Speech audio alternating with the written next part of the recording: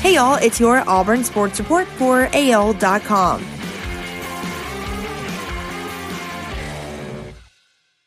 Bryan Harsin is optimistic that Auburn's bye week will bring some good news from an injury and player availability standpoint for the backstretch of the season, particularly when it comes to one of Auburn's best and most experienced players. Linebacker Owen Pappoe has missed the last 4 games after sustaining a leg injury in the second half of Auburn's loss to Penn State last month. "I hope he's ready to go," Harsin said Wednesday during the weekly SEC coaches teleconference. Harsin added, "We need him. I think this is a good time, at least for him, with his bye week to really give us a chance to get him healthy."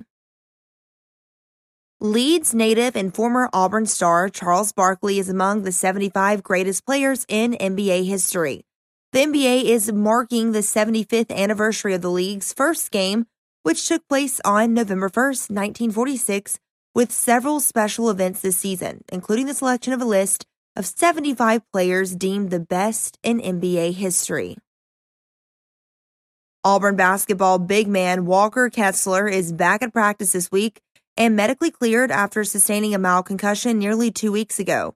Kessler was diagnosed with a concussion October 6th after hitting his head during practice. The injury forced him to miss Auburn's tip-off at Toomer's event the following day, as well as the team's pro day October 8th. Since then, however, the North Carolina transfer has gone through concussion protocols and has been cleared to return to practice with no limitations, Coach Bruce Pearl announced Tuesday.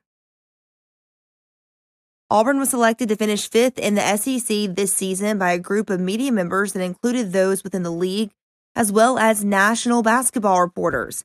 The SEC announced its preseason predicted order of finish, as well as its preseason All-SEC teams Tuesday. Auburn was picked to finish 5th behind Kentucky, Alabama, Arkansas, and Tennessee. 5-star freshman power forward Jabari Smith, meanwhile, was named the preseason All-SEC second team. That's your Auburn Sports Report for AL.com.